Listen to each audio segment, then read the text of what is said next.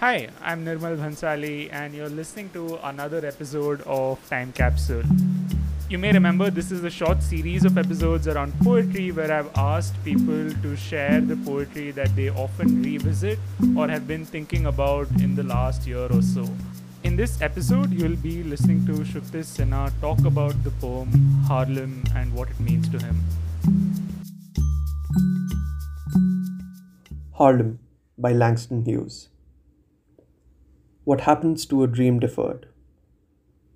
Does it dry up like a raisin in the sun, or fester like a sore and then run? Does it stink like rotten meat, or crust and sugar over like a syrupy sweet? Maybe it just sags like a heavy load, or does it explode?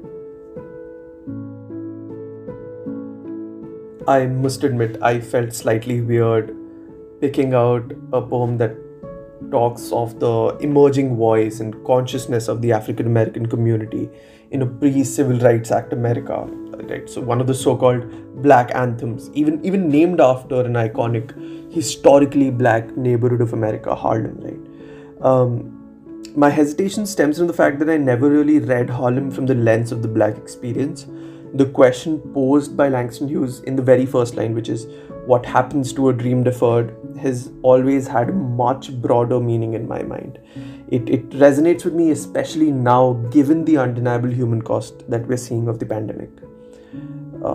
So many quote unquote dreams deferred, aspirations put on hold, life experiences that we had been looking forward to just snatched from us. The global nature of the pandemic also means that this question of what happens when hope is continuously put off is not just an individualistic question but also a sort of collective one. For that matter, even the answers provided to the questions of the poem are just as pessimistic as I believe I have become after more than a year of being bludgeoned by the pandemic. The imagery oscillates between bad and worse. It's just shriveled raisins, running sores, stinking putrid meat.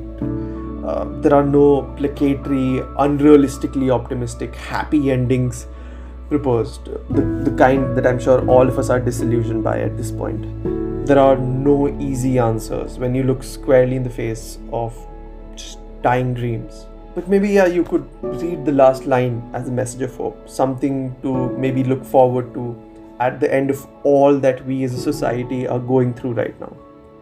I know for a fact that at least everyone in college is ready to explode. Half my conversations nowadays revolve around how legendary the parties are going to be once we get the chance to go back to college. So, however cliched it might sound, I know that people are going to come back with the realization that life is unpredictable, transient, and yeah, that there is a lot of living to be done in a very, very, very short amount of time.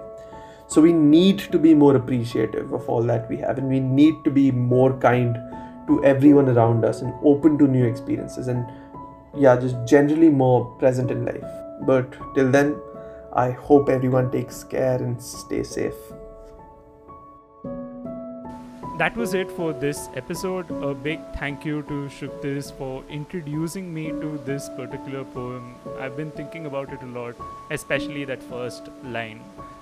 If you did like this episode and the other two which I've released in this series, do let me know. I'd love to hear your thoughts on this. Thank you so much for listening and take care.